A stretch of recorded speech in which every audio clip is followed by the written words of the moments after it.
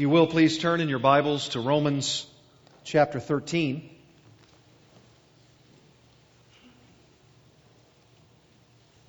It's the joy of a pastor's heart to hear Bible pages turning.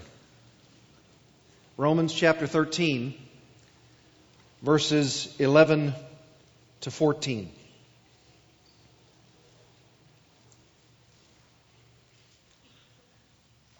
Besides this, you know the time, that the hour has come for you to wake from sleep.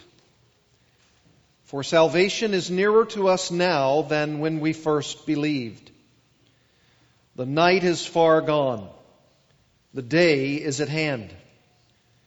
So then, let us cast off the works of darkness and put on the armor of light. Let us walk properly as in the daytime, not in orgies and drunkenness, not in sexual immorality and sensuality, not in quarreling and jealousy, but put on the Lord Jesus Christ, and make no provision for the flesh to gratify its desires. As we come to the section which closes Romans 13, I can't help but see how this text, along with what Paul writes in Romans 12, 1 and 2, forms a bracket for the whole of Romans 12 and 13. If you compare, for instance, Romans 12, 1 and 2, and Romans 13, 11 to 14, you would see that both of those texts speak of living for Jesus Christ in the present day. But they also exhort us to live in this way from two different angles. For instance, Romans 12, 1 and 2 encourages us to present our bodies as living sacrifices, while at the same time not being conformed to this world. The emphasis from Romans 12, 1 and 2 is for believers to do things from a present perspective. That is, from the perspective of all of the grace and mercy we've received as a result of the cross of Jesus and His grace toward us. When you read Romans 13, 11 to 14, however, even though you hear a similar exhortation to live righteously, the passage challenges us to do so from the perspective not necessarily simply in the present perspective, looking back to the past, but from the present perspective, looking toward the future. And that is wonderful for us, because when we think of the Christian life, we do rejoice in the mercies and grace that God has given us in the past. And that mercy and grace was what constrained us, led us, motivated us, prompted us to believe in Jesus Christ and to live out of the abundance of all of those mercies which have been given to us, to live in the present day as we ought. But it is also good for us to see our salvation from a future perspective. To see that believing is not just to glory in the past as we live in the present, but also to glory in the future as we live in the here and now. And in the passage we're studying this morning, Romans 13 verses 11 to 14, Paul says that our complete and final salvation is nearer to us today than ever before. And in light of that fact, we must walk properly while it is daytime. For as the full light of day dawns, our eternity draws near. In other words, if you look at Romans 12, 1 and 2 and compare it with Romans 13 verses 11 to 14, one text commands us to live in light of what already is and what has already happened. while the other command is given to us in light of what is and what will happen. One is a command to look at the present in light of the past. One is to look at the present in light of the future. One is a command to live out our lives in light of what we already are in order to live as we should right now. The other is a command for us to live in light of what we will be. And that is important for us. Romans 13, 11 to 14 speaks of our needed sanctification from the perspective of the present and the future reality of our final redemption. In one sense, you could say that these two passages form the perfect bookends to this first section of the practical portion of the book of Romans. And just as Paul in Romans 12, 1 and 2 begins a new section of that practical portion of his letter, Romans 13, verses 11 to 14 closes that first section before Romans 14 and 15 begins a new section, a new portion, and that is our relationship as strong and weak Christians with each other. And so therefore, this last comment of Paul in this first section, as it were, the final bookend of Romans 12 and 13, it is therefore very important. Very important. Now, if you break down Romans 13, verses 11 to 14, I think you'll find the passage come together in two parts. And if you look at the back of your Lord's Day bulletin, you see it listed for you there under the title of our message, Walking in the Daylight of Eternity. If you'll see it there, you see the two main points, the two outline points, indicative and imperative. That really forms the basis for this last passage of Romans 13. What is the indicative, or in the plural, the indicatives? Well, that's the way things are. And that's told to us in verses 11 and the first part of verse 12. The indicatives, that is, the way things are. Paul is not going to tell you necessarily anything to do in verses 11 and in the first part of verse 12. He's simply telling you this is the way things are. It's indicative of reality. And then, in the latter part of verse 12, running all the way through verse 14, that is where he gives us the imperatives. That is, the way things ought to be. The way things are always coming before the way things ought to be. It's like laying the proper foundation on a house. You must know the way things are before you can put things in the place where they need to be. And it is interesting that under the indicatives, the way things are, and the imperatives, the way things ought to be, Paul gives us three realities underneath those main outline points. For instance, look at verses 11 and 12. Under the indicatives, he says very clearly, here are the three realities of the way things are. Number one, the first part of verse 11, the hour has come to wake up. The hour has come to wake up. That's what he's telling us is the way things are. The way things are is that the time has come. The hour has come to wake up.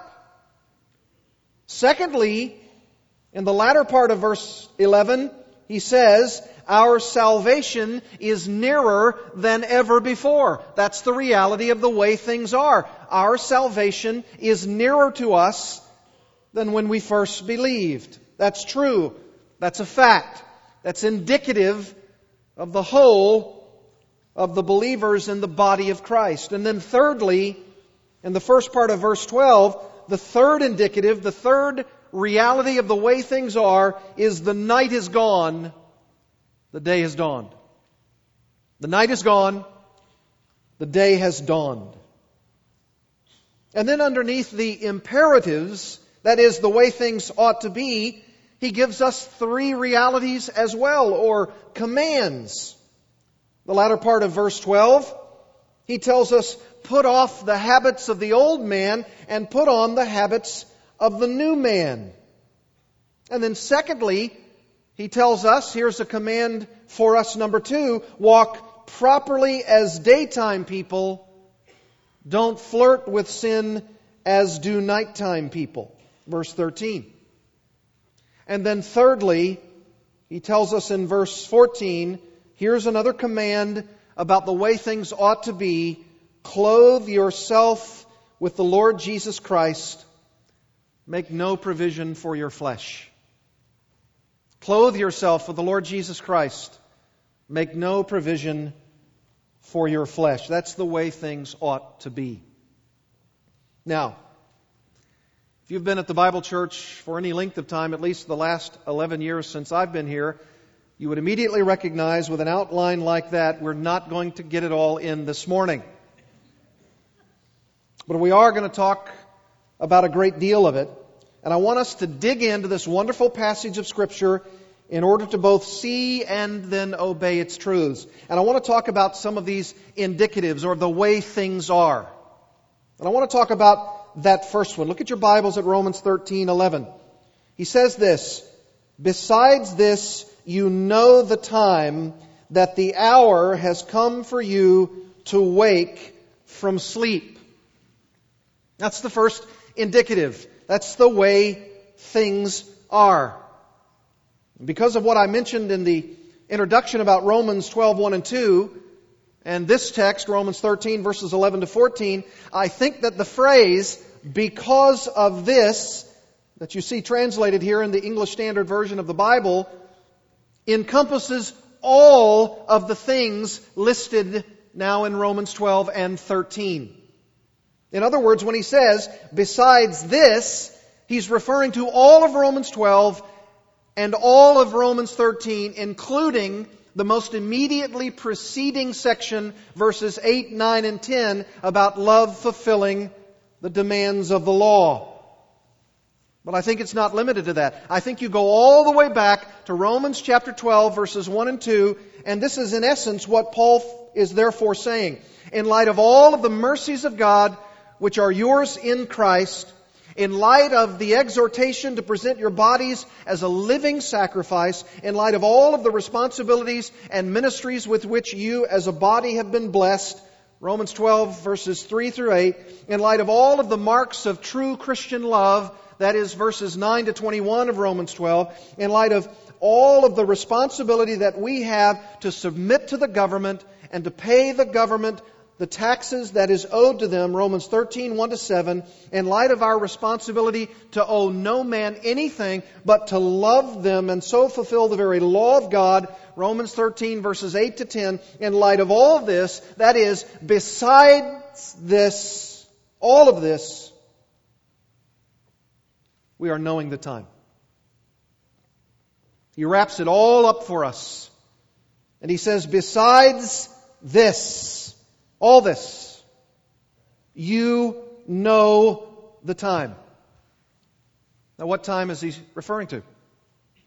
I mean, if he is really saying all of this from Romans 12 and all of this that precedes this section in Romans 13, besides this, you know the time, what is it that we're supposed to know?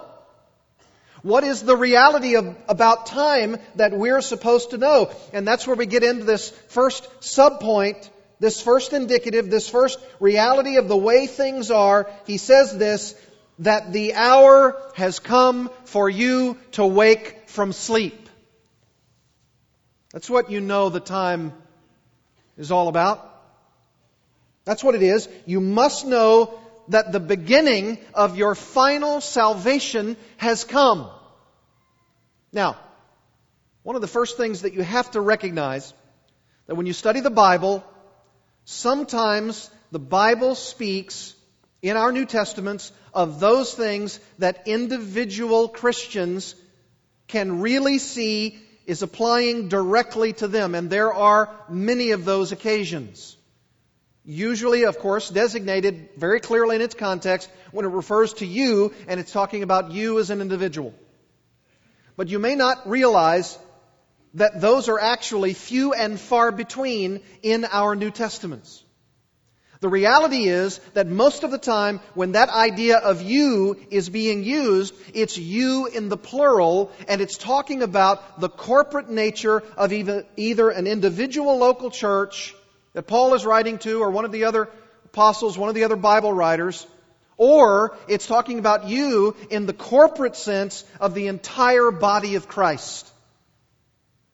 And so, when Paul talks here about knowing the time, that the hour has come for you to wake from sleep, he's not, of course, simply and only talking to the Roman Christians about the you of who they are. He's widening it to the entire congregational, corporate dimension of the body of Christ. And when he goes through this text, he's going to talk about this sense of knowing the time. And what is the time? It's the advent of the entire salvation history that Jesus Christ has brought into the world.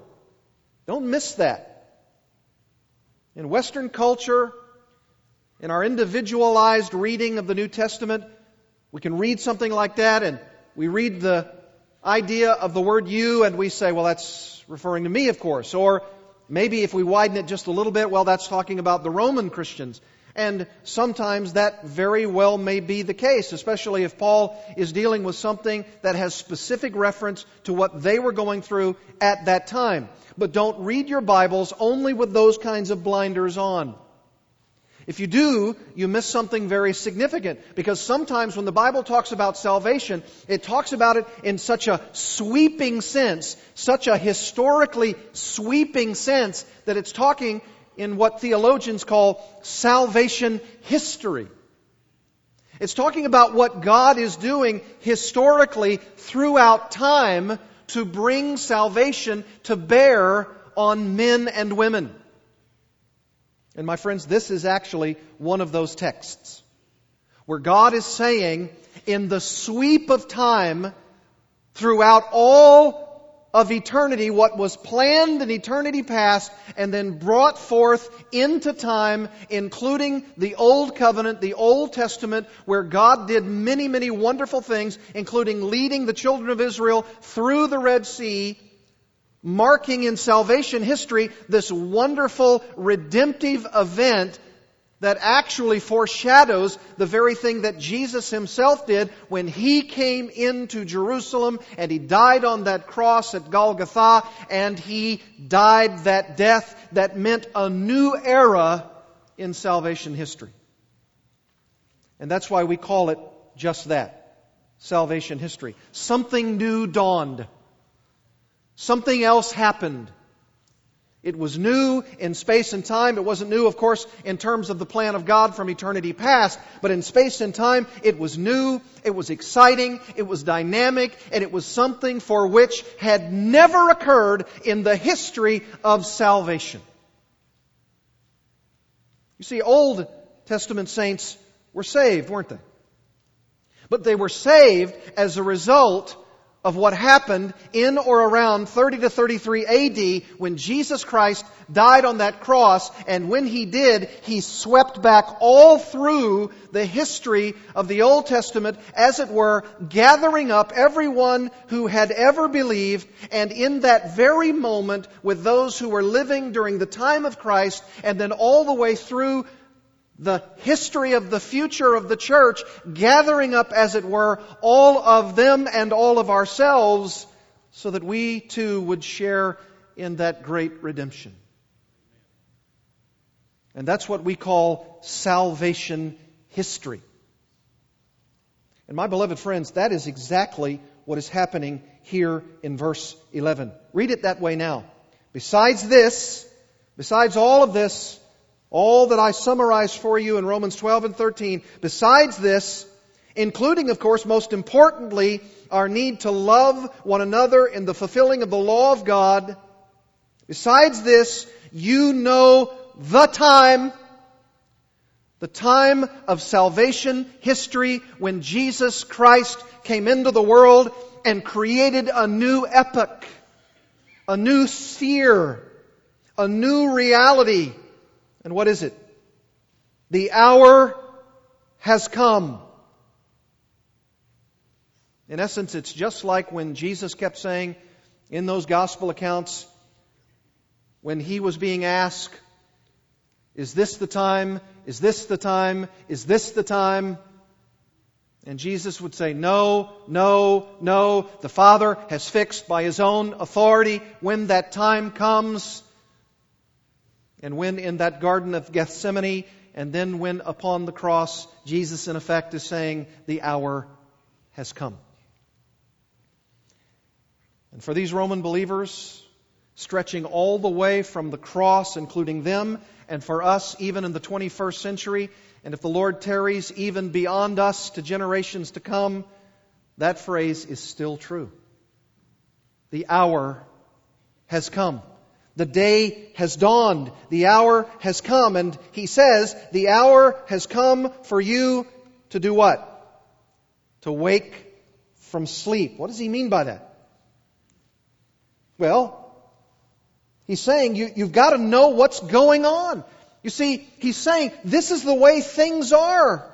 Jesus came in to the world in His incarnated condition around 4 BC or so, and then died for sinners some 30 years later or so that He might redeem a people for His own name and for the glory of the Father. And it opened up a new era of salvation history, and the Roman believers were a part of that, and we are a part of that sacred salvation history, and they are to be fully awake and aware of what hour of the day it is, and so should we.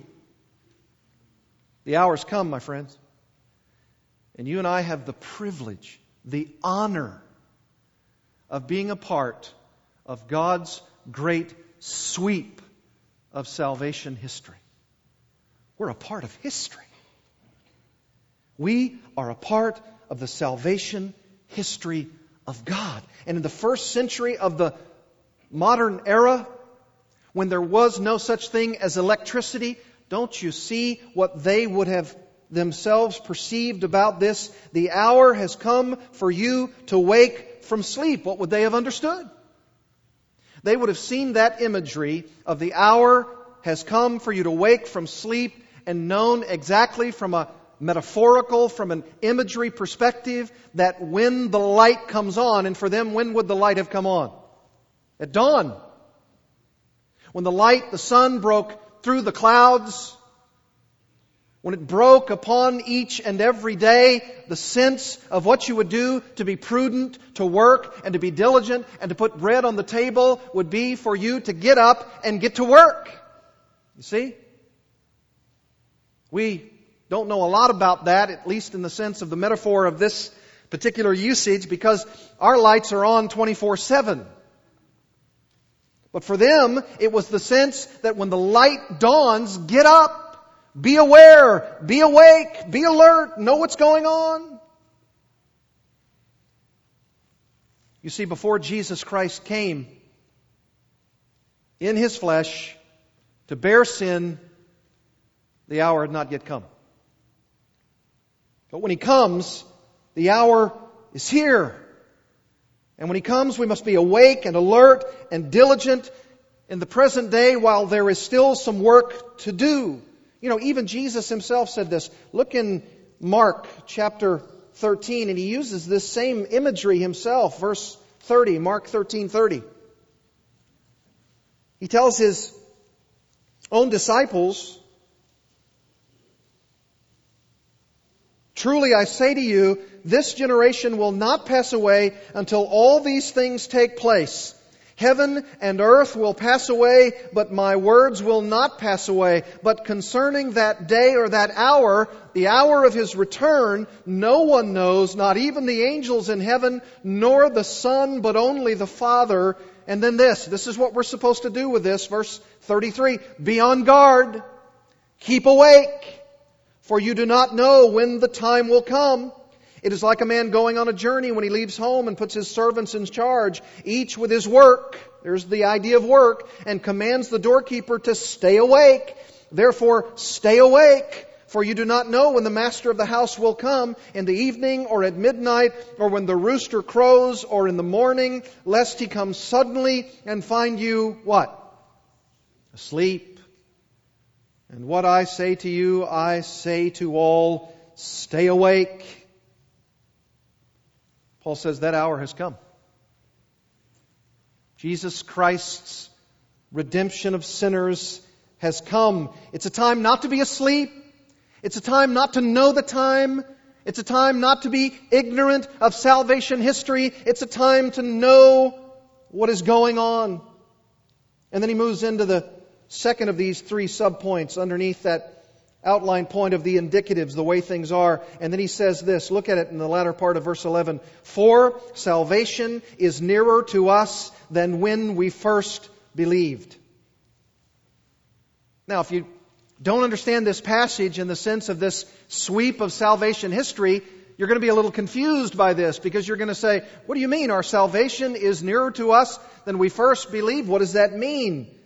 I don't understand that. Well, Paul certainly means here eschatological salvation, the salvation that will be given to us in that day, in the final time, when we'll experience the whole of our salvation. Everything. You say, I haven't received it all now. Is there something yet to receive? Yes, the finality of it. The conclusion of it.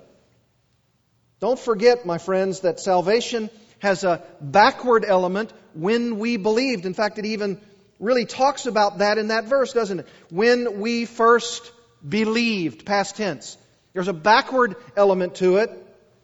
That's past. And then that has a present element. We are believers, present tense. We do believe presently in Jesus Christ. And there's also a forward element when we will believe in the final day. That's the future tense reality. So we believed, we believe, and we will believe.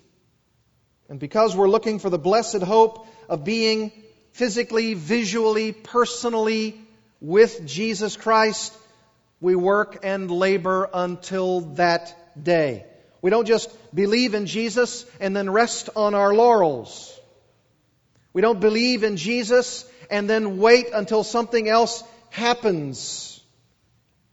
Our salvation, that full and final day when all will be presented to God as a pure, chaste virgin, this body of Christ, that'll be glorious. That'll be wonderful. I can't wait for that day. But there's work to do now. There's work to do.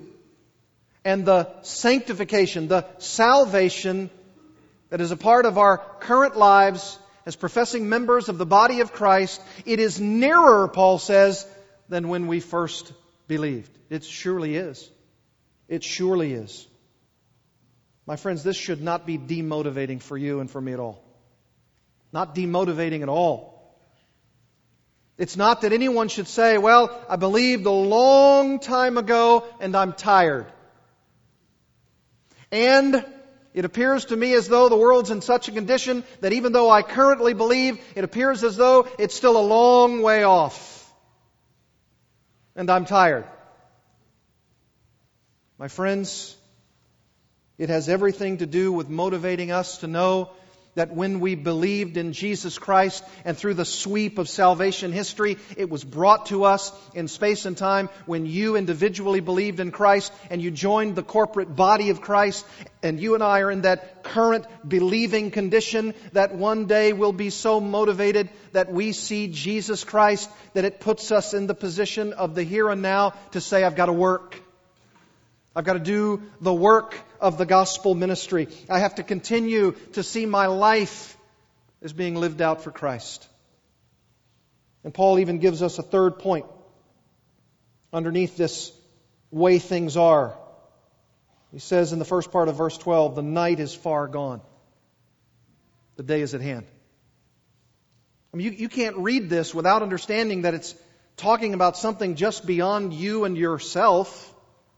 He's saying that the night is gone. That means the night of darkness, the night of disbelieving, the night when I was outside of Christ, when I was someone who was involved in the works of darkness. That's gone. And it's not just gone for you and for me as individuals. It's gone because the glorious church, the bride of Christ, Acts chapter 2, it was formed and it continues to be added to. And this bright, glorious light of the gospel continues to shine upon us. And more people are added. You heard in the waters of baptism this morning, young people added to the body of Christ. And in this corporate dimension of the sweep of salvation history, we can confidently say, even with others to join us in the future before Christ comes, the night is far gone. The day is at hand. Aren't you so glad that God has placed you in the body of Christ, placed you at a point where you can see all of these things from the vantage point of the cross onward? What a glorious truth. The night is far gone. We've been delivered out of the domain of darkness into the glorious light of the gospel of the grace of Christ. You and I, we are a part of something new, something exciting, something that's happened in salvation history that nobody prior to the cross would have ever fully and completely conceived. Oh, they were looking for that day. The Bible even talks about those who were looking and looking and looking. And did you know that even, Peter says in 1 Peter, that even the angels long to look into these things? You and I are the experiencers of it. What a glorious truth. And you know, this imagery of night and day speaks metaphorically of the night of darkness, and when people do their deeds of evil in the darkness, in the shadows, and when the light of truth exposes the darkness. And that's where you and I were outside of Christ. We were in the shadows. We were in the darkness. And when the glorious light of the gospel shone in our hearts and we were brought to faith in Jesus Christ, and when we repented of our sins, the light dawned in our minds. Even people, when they describe their own testimonies, talk about it in that way, don't they? I was walking a path of darkness, and all of a sudden it appeared as though the lights came on in my mind, and I saw Christ for who He is, and I saw my sin for what it really is, and I saw eternity, and I saw hell, and I saw heaven, and I didn't want to go to hell, and I wanted to go to heaven, and the light of the glorious gospel of Jesus Christ shone in His beautiful face of redemption, and I believed, and now the light is on in my life. That's what he's saying. In fact, look in your Bibles over at 1 Thessalonians chapter 5, and you'll get another sense of what Paul does when he talks in these beautiful images of light and darkness. He says, chapter 5, 1 Thessalonians verse 4. Listen to how he talks to the Thessalonian believers. But you are not in darkness. You're not in darkness, brothers, for that day to surprise you like a thief. For you are all children of light, children of the day. We are not of the night or of the darkness. You see how he's talking metaphorically about those unbelievers who are in the darkness and those who are children of God. They're children of light, children of the day. We're no longer a part of the night or of the darkness. Verse 6, this is the way things ought to be. If verses 4 and 5 tell us the way things are, this is the way things ought to be. So then, very important idea, so then, in light of the way things are, let us not sleep. That's what Paul's telling us here in Romans 13. This is what the reality is. You can't sleep in these conditions as others do, those in the darkness. Let us keep awake and be sober. For those who sleep, sleep at night, and those who get drunk are drunk at night. But since we belong to the day, let us be sober, having put on the breastplate of faith and love, and for a helmet the hope of salvation. For God has not destined us for wrath, but to obtain salvation through our Lord Jesus Christ, who died for us so that whether we are awake or asleep, we might live with Him. Therefore, encourage one another and build one another up, just as you also are doing. You see, if you're a part of the day, if salvation history has dawned in your own heart, and we, as the collective body of Christ, called the Bible Church of Little Rock, are possessors of the day, we don't walk in the darkness, but we walk in the light. It's a day of dawning for us. It's a day of busyness. It's a day of readiness. It's a day of vigilance. It's a day of activity. Don't be a sluggard. Don't be lazy.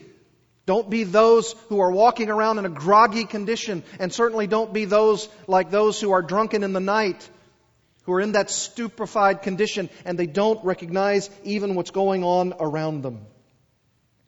We're not any longer a part of the night. And in the light of the day's dawning, at the end of the day, when that final day arrives, we're going to be ready, wakeful, alert, responsible. How? How? That's the key. This is that practical section of Romans 13 and 14 and 15 and 16. How? How, Paul? Well, he tells us. Look at the imperatives. Look at verse 12. So then. Oh, that's so important, my friends. So then, just like 1 Thessalonians 5. So then, this is the so what. This is based upon the way things are. So then, that means this is the way things ought to be. If you're wondering how you ought to be as you're in this awakened condition, this alertness that you have about you, you're not like the drunkards at night. You're not like those who stumble in the darkness. You're in the light. And if that's the way things are, so then, and here's that first one, here's the first command, let us cast off or put off the works of darkness and put on the armor of light. That's the first command out of the reality of the way things are. And it hinges upon that one little Greek word, un, which means so then. It's translated so then. You want to tell me how a preacher can be practical in his message? Just follow the Scripture.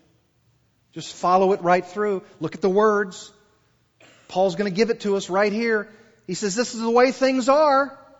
The way things are is that the hour has come for you to wake from your sleep. Recognize that there's no stupefying in the Christian life. You wake up, you're alert, you see the sweep of salvation history. You see that salvation is nearer to us now than when we first believed. For us, it's going to sweep us right into eternity. We're awake, we're alive, we see it, we're motivated. And we see that the night is far gone, the day is at hand, it's come. So then, here's what I should do about it. Put off the works of darkness and put on the armor of light. I'll say it like this. Put off the habits of the old man, put on the habits of the new man. Remember we talked in Romans chapter 5 about the idea that there are two heads of the human race, Adam and Christ. And Adam is the head of the race that we call the old man. And Christ is the head of the new race that we call the new man. And unbelievers are characteristically a part of the old man. And believers in Christ are a part of that new eon, that new ionosphere, that new group of people, that new reality called the new man in Christ. You know what Paul is saying here?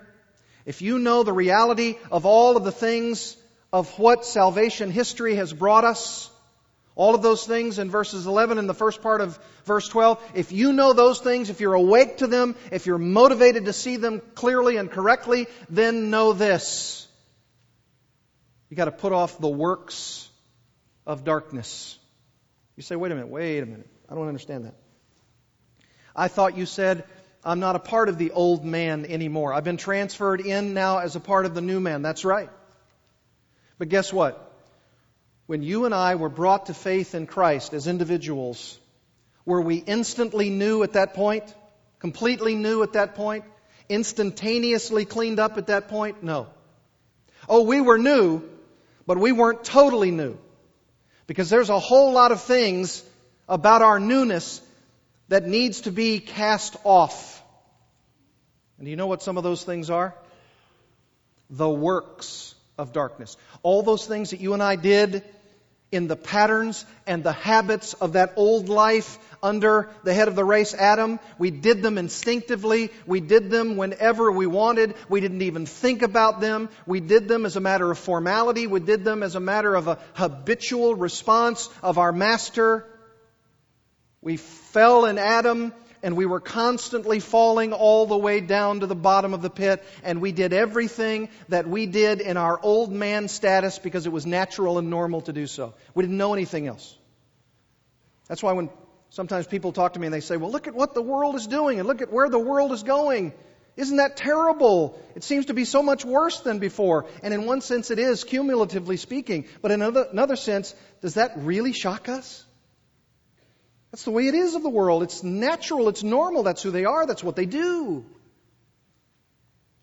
But when we come to faith in Jesus Christ, when the sweep of salvation history has been brought to us, we recognize we're under a new master now, the Lordship of Jesus Christ. And yet, even in that new man status, we've got to cast off some of those old habits that still seem to cling to us like old clothes. And you know, that's the very metaphor that he uses here. When he says cast off, maybe even some of your Bibles would say something like this, put off.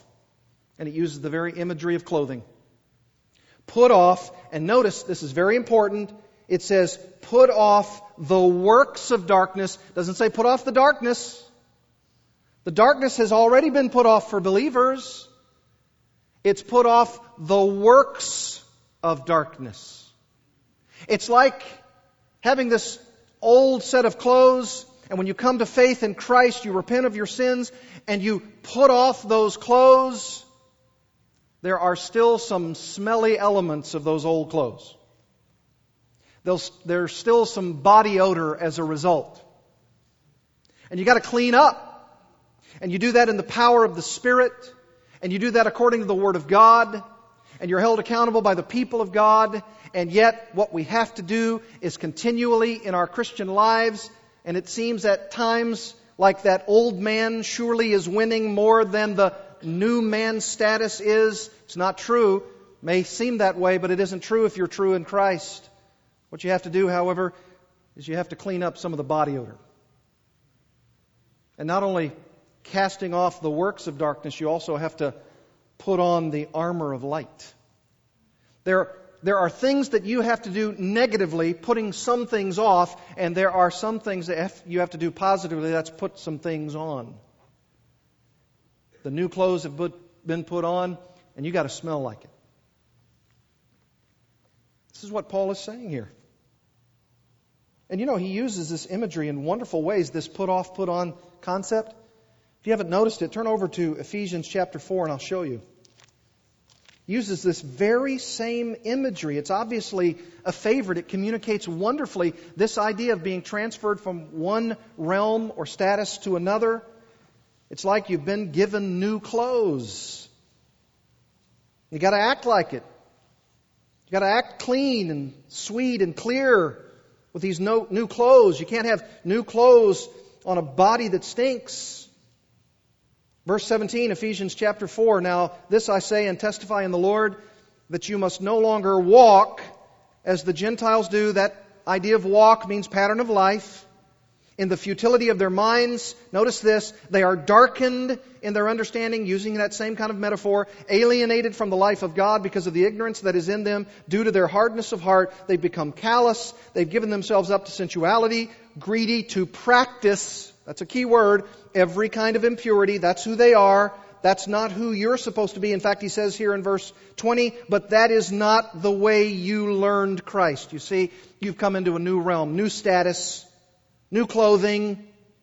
Verse 21, assuming you have heard about Him and were taught in Him as the truth is in Jesus. Always, Bible writers not assuming that every single person they're talking to is legitimately a believer. Always saying, I assume this about you, lest it's not true. But then verse 22, to put off your old, and I'm sorry for some of these translations, including the ESV, using the word self. It's not the word self, it's the word man, anthropos, old man.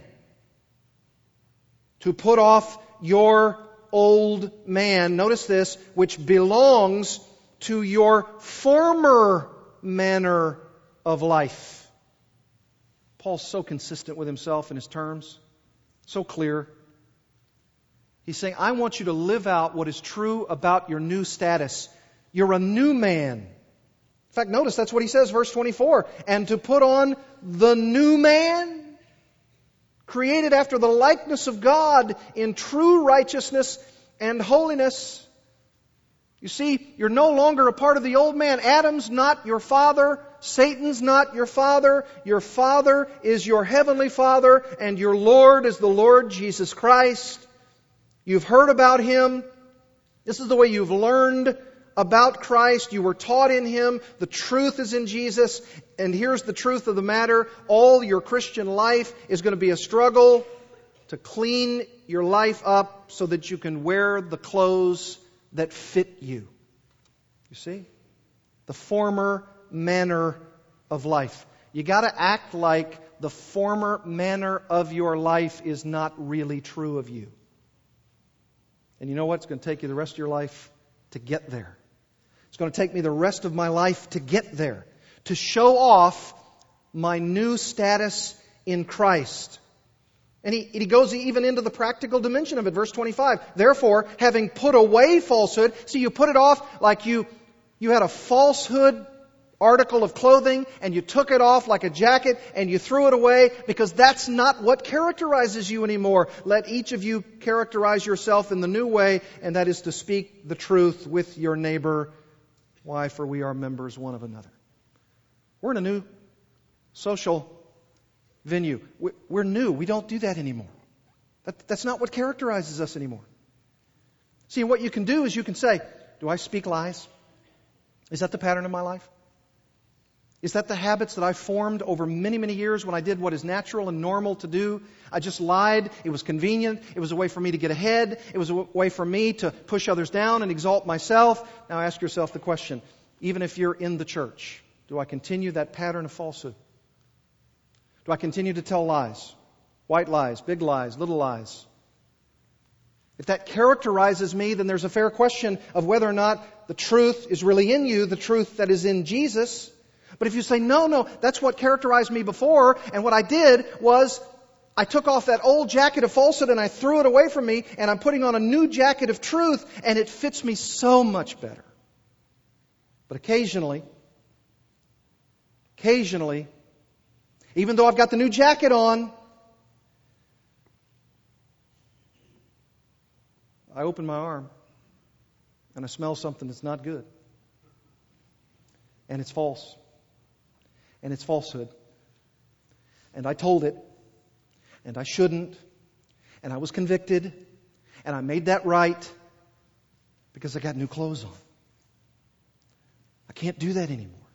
That can't characterize me. I can't do it because it's my former manner of life, which was corrupt through deceitful desires. But now I'm to be renewed in the spirit of my mind. It sounds like Romans 12:1 and 2. If you're not convinced, look at Colossians chapter 3. It says the same thing here. Parallel passage. Look at verse 1. If you've been raised with Christ, seek the things that are above where Christ is, seated at the right hand of God. Set your minds, that's like Romans 12:1 and 2. Set your minds on the things that are above, not on the things that are on earth. For you've died. Your life is hidden with Christ in God. That's indicative. That's the way things are. For believers, their life is hidden with Christ in God. And when Christ, who is your life, appears, then you will also appear with Him in glory. That's indicative. That's the way things are. That's the way it's going to be. And in light of the fact that that's the way it's going to be, what's the next command in the next verse? Put to death, therefore, what is earthly in you. You know what he's doing by that imagery? He's saying, look, you're being currently fitted for heaven. You're being molded and shaped and conformed and chiseled for the heavenly reality when there will be no sin. You're going to be perfectly shaped for heaven one day. And right now, you got to start living like it because that's where you're headed. And so what you should do, because you're headed for heaven, you're headed for glory, You got to put to death anything that's in you that could be said to be earthly. That's what you got to do. Because that won't fit there. That won't do there. That's not what's going to happen there. And if you're headed for there, you got to put to death, literally kill, maim, exterminate. Put to death what is earthly in you. What is it? Sexual immorality, impurity, passion, evil desire, covetousness, which is idolatry. And on account of these things, the wrath of God is coming. The wrath of God is going to come to stamp out all of those things. And since that's not what characterizes you anymore, if there's any hint of it anywhere, kill it. Mortify it. And then in case somebody's saying, wait a minute, how much? I mean, if that's not what characterizes me, well then, how much do I have in my life and still be a Christian? Look at what he says, verse 7. In these you too once walked. Just ask yourself, am I walking in it? When you were living in them. Do you live in it? Is that what you're living in? Is that the pattern of your life? Is it an unbroken pattern of these things? He says, verse 8, but now, in the sweep of salvation history, now that you've come to faith in Christ, you must put them away, throw off the coat, any vestige, use the deodorant, clean yourself up, wash the feet, anger, wrath, malice, slander, obscene talk from your mouth. Don't lie to one another, seeing that you've put off the old man with its, what? Practices. See, it's always a matter of the practices, the habits, the characteristics of the old man. And then he says, in Romans 13, you're going to put off, and he's talking about clothing, and then he says you're going to put on something new, and then he changes the imagery on us. And the imagery there is put on what? The armor of light. You say, well, it's not really a change of imagery. That's true. He sort of mixes his metaphors a little bit. He says, put on a jacket, but in this case, it's not just a jacket that you wear around every day. It's your battle clothes. Put on the armor of light. And that's exactly what he says in Ephesians. Put on the full armor of God. Why does he change the imagery? He probably adds this idea of the battle because that's exactly what it is. We're talking about killing sin here. Kill sin or it will be killing you. Put it to death or it will attempt to put you to death. Put the armament on or else you're going to get hit. You're going to get stabbed. You're going to get shot. Do everything you can to be both offensive. You take the sword of the Spirit, which is the Word of God, and you take the shield of faith, and everything defensive, like Paul says in Ephesians 6, and you do everything you can to do the battle in the right way. And guess what? If you have that kind of armor on, you have the armor of light. Because we're in the light. And because we have the Father of lights. And He's going to help us win the battle over darkness because they can't see too well in the darkness. And the light has allowed us to see who our true enemy is. That's why I love 1 Thessalonians 5:8. I read it to you. But since we belong to the day, let us be sober, having put on the breastplate of faith and love, and for a helmet, the hope of salvation. Oh yes, my friends, there's a day coming when the full dawning of this light that we have in Jesus Christ will be eclipsed by eternity. Are you walking in the daylight of eternity? You say, I don't know. I don't know. Well, let me ask you, are you aware of what time it is? Oh, I know, it's past the noon hour. I know that. Are you aware, really, of what time it is? If you heard someone in the waters of baptism say, I saw my little brother choking on a piece of food and it wasn't being extracted. And it caused me to think about my own life and about my own eternity. Are you thinking about your life? You thinking about your own eternity? If you are a believer in Jesus Christ, you live in the light. The light in which there is no darkness at all. But if you're not living, if you're not walking in the daylight of eternity, then you're a part of the darkness. And you're stumbling. And you're asleep.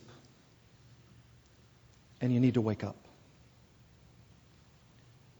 Jesus Christ is the light of the world. And He will give you the light that you need to come out of the darkness. Pray together with me.